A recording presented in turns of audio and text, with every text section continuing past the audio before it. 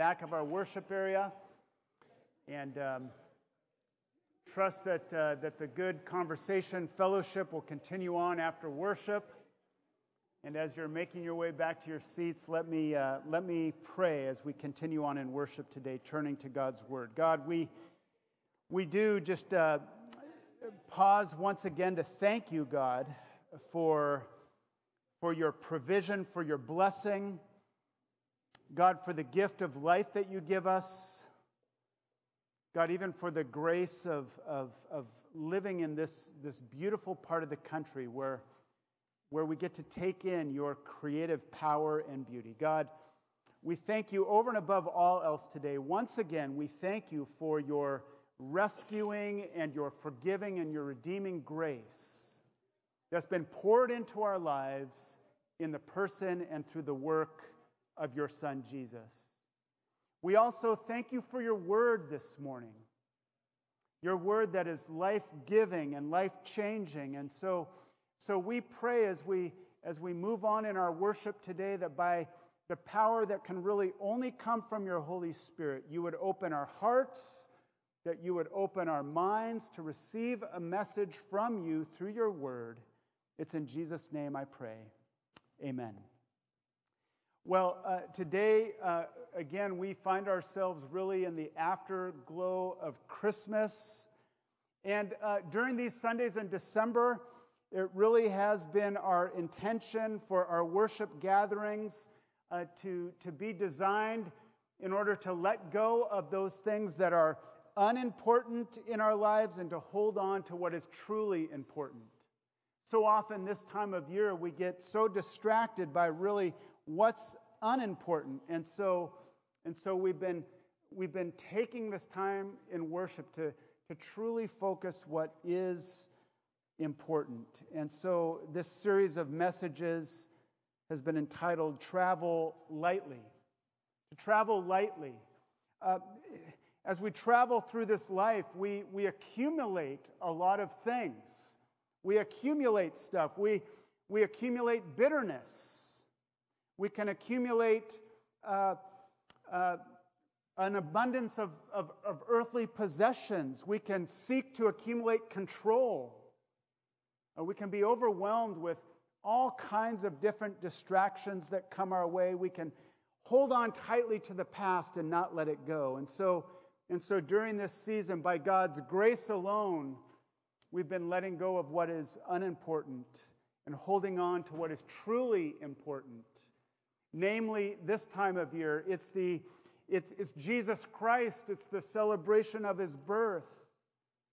We hold on to what is truly important as we gather here for worship, and that is the Word of God and God's presence with us through the Word and God's presence with us in the sacraments and looking forward with anticipation to his second coming to us in judgment and with grace. And so this series has been Travel Lightly. This is an interesting time of year because we're closing the door on 2019 and we're getting ready to step into 2020. And there'd probably be some among us this morning that would say 2019, it was a wonderful year. Others would say good riddance. Time to close the door on 2019. Time for a fresh start in 2020. And the truth that we're reflecting on ever so briefly this morning is this, that we are unable to change what has happened in the past, but God has the ability to impact and change and influence our future. But what's so very interesting about our past is this, that our past doesn't always stay in our past. Perhaps there are past moments in our life where we've maybe lost our temper or we've spoken unkind words to a loved one and we wish we could take it back. These moments, these words are not forgotten. Or maybe it's some kind of recurring cycle or habit, propensity of sin in our life. We say to ourselves, I won't, I did. The past doesn't always stay in the past. It can keep on happening in the present. Perhaps we betrayed a loved one in some way, some shape, some form, and no matter how many steps we think we're taking in the right direction, we never seem to move forward in that relationship. And so our past doesn't always stay in our past. It's kind of like a door that we've entered, but we can't go back through it. And there's a cold winter wind that's blowing in, and it's keeping that door open, reminding us again and again and again of what we have done. I think if there's anyone who kind of understands this, any biblical character that understands this, it was Peter, one of Jesus' disciples. And the scene here, it's the Last Supper. These disciples gathered together with Jesus for one final special meal. And in the coming hours, Jesus would be betrayed, he'd be arrested, he'd be tried, crucified, die, be buried before his resurrection on the third day. And Jesus looks at these closest followers of his disciples, and he makes a couple of predictions. He predicts, one of you will betray me. And in addition, Jesus predicts that Peter will turn away from him. Peter is adamant, Lord, I'm ready to go with you to prison. I'm ready to go with you to the death. And Jesus replies, before the rooster crows today, you will deny 3 times that you even know me. And as it turned out, Peter did not have to face prison or death to deny Christ. It simply took a young servant girl with Peter around a fire in the courtyard during Jesus' trial to say, this man was with Jesus. And Peter denies it. Woman, I don't know him. And then we read a little while later, someone else said, Peter, you are also one of them. And no, I am not, was Peter's reply. About an hour later, another asserts, certainly this fellow Peter was with him, for he is a Galilean. And Peter replies, man, I don't even know what you are talking about. And just as he was speaking, the rooster crows. And we pick up the story this morning, Luke chapter 22, verses 61 and 62. This is what we read in God's word. At that moment, the Lord turned and looked at Peter. And suddenly the Lord's words flashed through Peter's mind. Before the rooster crows tomorrow morning, you will deny 3 times that you even know me. And the scripture reads, Peter left the courtyard weeping bitterly. What did Peter feel in this dramatic moment? The sound of the rooster crowing, locked eyes with Jesus, the flash of Christ's prediction just flooding his mind, bitter weeping. Peter's heart must have been filled with guilt. I can't believe I just did that. Peter's heart must have been filled with shame. What if the other disciples find out about what I've done? Peter's heart must have been filled with regret. Oh, how I wish I could take it all back.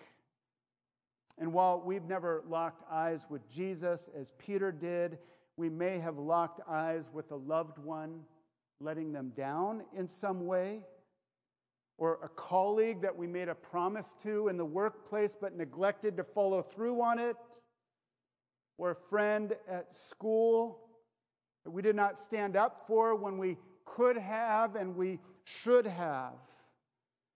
See, our past, even though we can't go back to it, continues to speak to us. And I think our spiritual enemy uses this.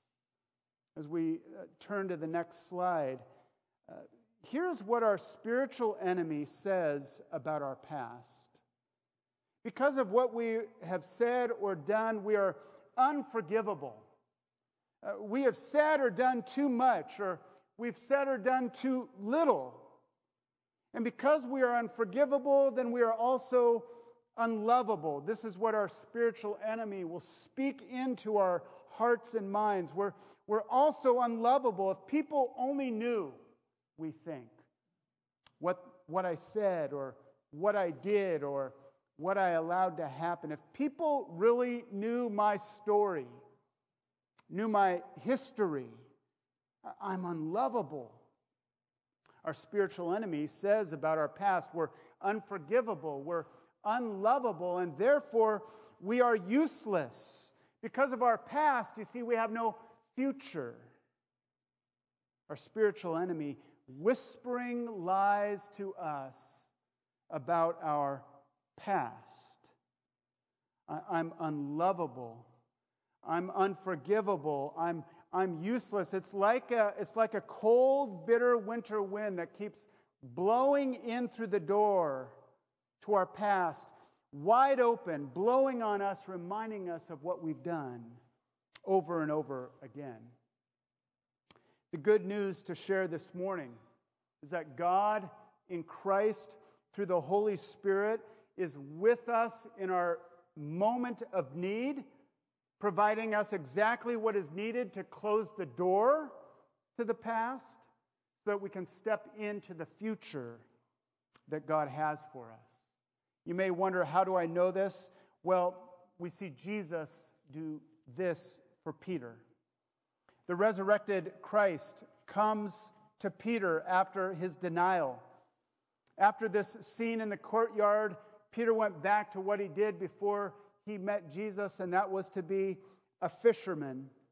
Early one morning, after a night of catching no fish, Jesus appears on the shore of the Sea of Galilee, and he calls out to Peter and several of the other disciples that are fishing with him, "Friends, haven't you any fish?" "No," they answer, and Jesus advises, "Well, throw your net on the right side of the boat and you will find some." And they did, so many fish, in fact, that they're unable to haul it in.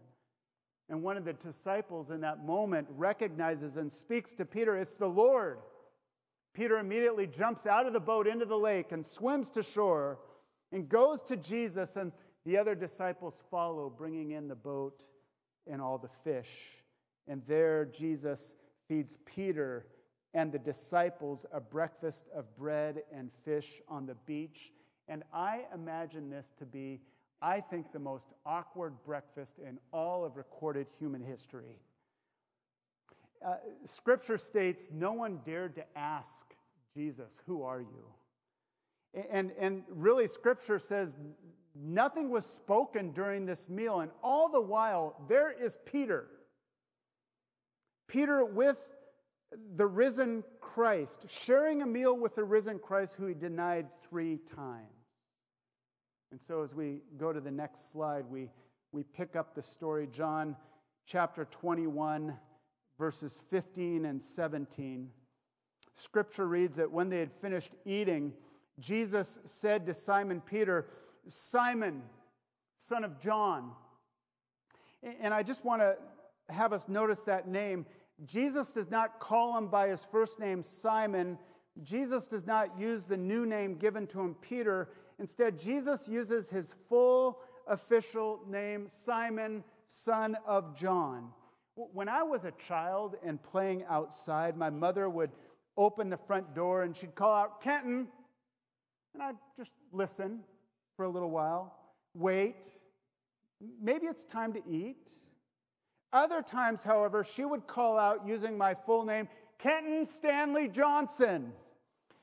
When my full name was used, I went home immediately. And most often it meant I was in some kind of trouble. Simon, son of John.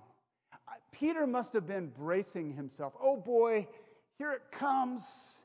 Jesus is going to say, "You should be ashamed of yourself. You ought to feel guilty about what you said.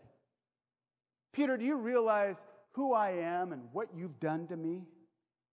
These are not the words Jesus speaks. Instead, we read, "Simon, son of John, do you love me More than these? Yes, Lord, he said. You know that I love you. Jesus said, feed my lambs. Again, Jesus said, Simon, son of John, do you love me? He answered, yes, Lord, you know that I love you. Jesus said, take care of my sheep. The third time he said, Simon, son of John, do you love me? Peter was hurt because Jesus asked him a third time, do you love me? He said, Lord, you know all things. You know that I love you. And Jesus said, feed my sheep. I'm struck by how caring it was for Jesus to hurt Peter by asking him 3 times. And let me explain that. Jesus could have ignored the past. Let's pretend like it didn't happen. But instead, Jesus addresses it head on. 3 denials and 3 asks. Do you love me? Jesus is more concerned with Peter's long-term healing than his short-term feeling. When we have a wound, it must be cleaned out so that it can heal properly. When I was a boy, I was playing in my grandfather's wood shop, cut my finger open. My grandmother took a bottle of hydrogen peroxide and poured it over the open wound. And it fizzled, and it bubbled, and it stung, and then she blew on it. And I think that was a distraction because it did not help the pain to go away. She understood that this open wound, it needed to be cleaned out so that it could heal properly. And I think in this beach scene, Jesus comes to Peter and essentially says, let's clean out this wound so that it can heal properly. If we are unable to let go of the past, we cannot take hold of the future that God has for us. Here on the next slide, how do we let go of our past? How do we let go? By God's rescuing and forgiving and redeeming grace alone, we close the door. We close the door. And I'm going to share just a couple of passages of Scripture this morning. And as I do so, I come to this saying that I place God's word as authoritative in my life, that it's life-giving and life-changing to me. And so I share with you a couple of very basic promises from God's word today, a couple of key assurances from God's word today. We trust in the assurance of God's forgiveness.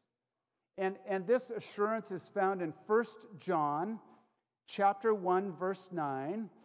Just receive God's word this morning. It states in a straightforward manner, if we confess our sins, he is faithful and just and will forgive us of our sins and purify us from all unrighteousness. It's a straightforward formula. We repent, that is, we turn away, by God's grace, we turn away from sin. We confess that sin, first to God, and then to the one that we have sinned against. And in response, God forgives us.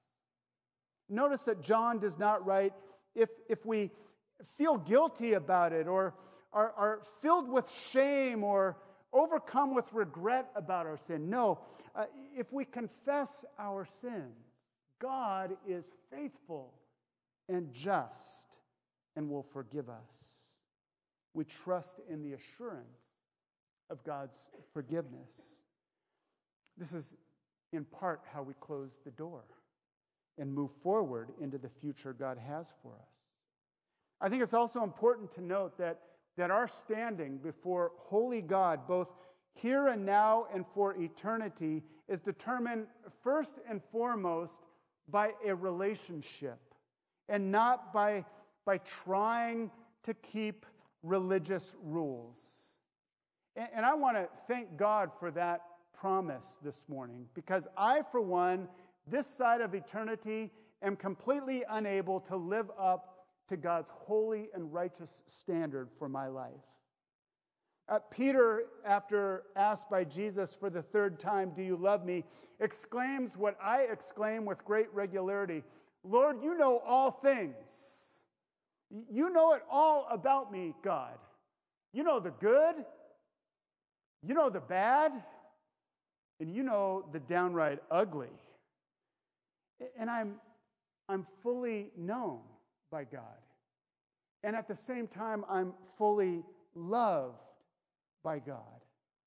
Not because I'm able to perfectly keep all the religious rules, but rather because I am a beloved child of God. I am fully known by God, and I am fully loved by God, and that is a very powerful combination. And so this morning, I pass along to you, I think we have it on the next slide, this assurance. John chapter 1, verses 12 and 13. "But to all who believed him and accepted him, he gave the right to become children of God. They are reborn not with a physical birth resulting from human passion or plan, but a birth that comes from God."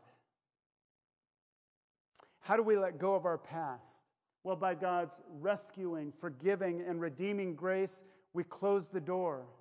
We're trusting in the assurance of God's forgiveness. We're trusting that our standing before holy God, both now and for eternity, is determined first and foremost by a relationship to all who believed him, the scripture says, and accepted him. He gave the right to become children of God. And if there's ever anyone here that desires to know more about what it means to become a child of God, I just encourage you to please come and speak with me. I'd love to have that conversation with you. How do we let go of the past? By God's grace, we close the door. And then on the next slide, we also step into our future. We step into our future. We step into the future that God has for us. And we witness Jesus inviting Peter to step into the future that God had for him. Jesus asked Peter 3 times, "Do you love me?" Peter answers, "Yes, Lord, I love you." And Jesus replies, "Feed my lambs, take care of my sheep, feed my sheep." Jesus inviting Peter to step into the future that God had for him. I think our God loves to use imperfect people like Peter, imperfect people like me, imperfect people like you, to impact this world. This is God's world. And so what future step is God inviting us to? I'll just share a few things that have been happening through the ministry of Cedar Creek. Maybe it's something very simple and very hands-on. I know some of the men in our church are organizing, mobilizing, wood cutting to help out several of our Cedar Creek friends to help them stay warm during these winter months. Maybe that's a step that God is inviting you to take. Perhaps God's inviting us to be more directly involved in this gospel partnership that we were hearing about and praying for today with Agape Myanmar Mission Church. Maybe it is to intentionally be dedicated to pray for this ministry. Maybe it's to offer some kind of financial support. Maybe it's even to visit, should we send a team back to Yangon in the future. What future step is God calling us to take? Maybe it's just to befriend a neighbor, an elderly neighbor, a lonely neighbor, to tangibly show your neighbor the love of God by checking in on them, by inviting them into your home for coffee or for a meal. What future step is God inviting us to take?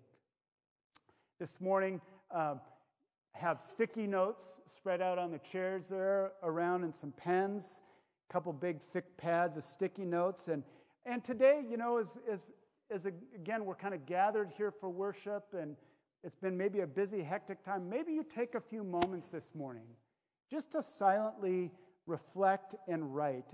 If you're led to write something on that sticky note, a step that God is inviting you to take in the coming year, I want to encourage you to do that. Maybe you're writing down a sentence. Maybe some of you need like 80 sticky notes to write a book. I don't know. Maybe it's just a word. Maybe it's a symbol. I don't know. But what is that next step that God is inviting you to take? Maybe you write that down on the sticky note. And then maybe you take that sticky note with you, and maybe you place it on the door that you go out of every day. Maybe you put it there to remind you that you're not just going through the motions as you step through this door today. That you're not just going to work or going to school or going to meet a friend. Rather, you are closing the door to what has happened in the past so that you can step into the future that God has for you moving forward. God loves to use imperfect people like Peter and like me and like you to impact this world, God's world. Today, I want to just close and summarize with these words from the Apostle Paul. Philippians chapter 3, verses 12 to 15. And it reads, I don't mean to say that I've already achieved these things or that I've already reached perfection, but I press on to possess that perfection for which Christ Jesus first possessed me. No, dear brothers and sisters, I've not achieved it, but I focus on this one thing, forgetting what is past and looking forward to what lies ahead. I press on to reach the end of the race and receive the heavenly prize for which God, through Christ Jesus, is calling us. And so today, by God's grace, may we be individuals, may we be a church stepping into the future that God has for us in 2020. Amen. Let's pray. God, we thank you for your word to us once again this morning. And I just humbly ask, God, that it would fall on fresh, fertile, receptive soil in hearts and minds. God, that you might plant some seeds today, that it might be fertilized and watered and germinate and sprout and bear fruit in people's lives. And so to that end, we just continue to commit ourselves. We continue on now with this act of worship of returning an offering. And with this act of worship, God, we are declaring all that we have and are. It's all a gift from you to us, God. So we return a portion back to you today. And we ask, God, that you would take these gifts of money, that you would bless them and use them. We pray, God, that your kingdom continue to come and your will continue to be done here in Maple Valley, as far away as places like Myanmar, that your kingdom continue to come, that your will continue to be done here on earth as it is in heaven. We pray in Jesus' name. Amen.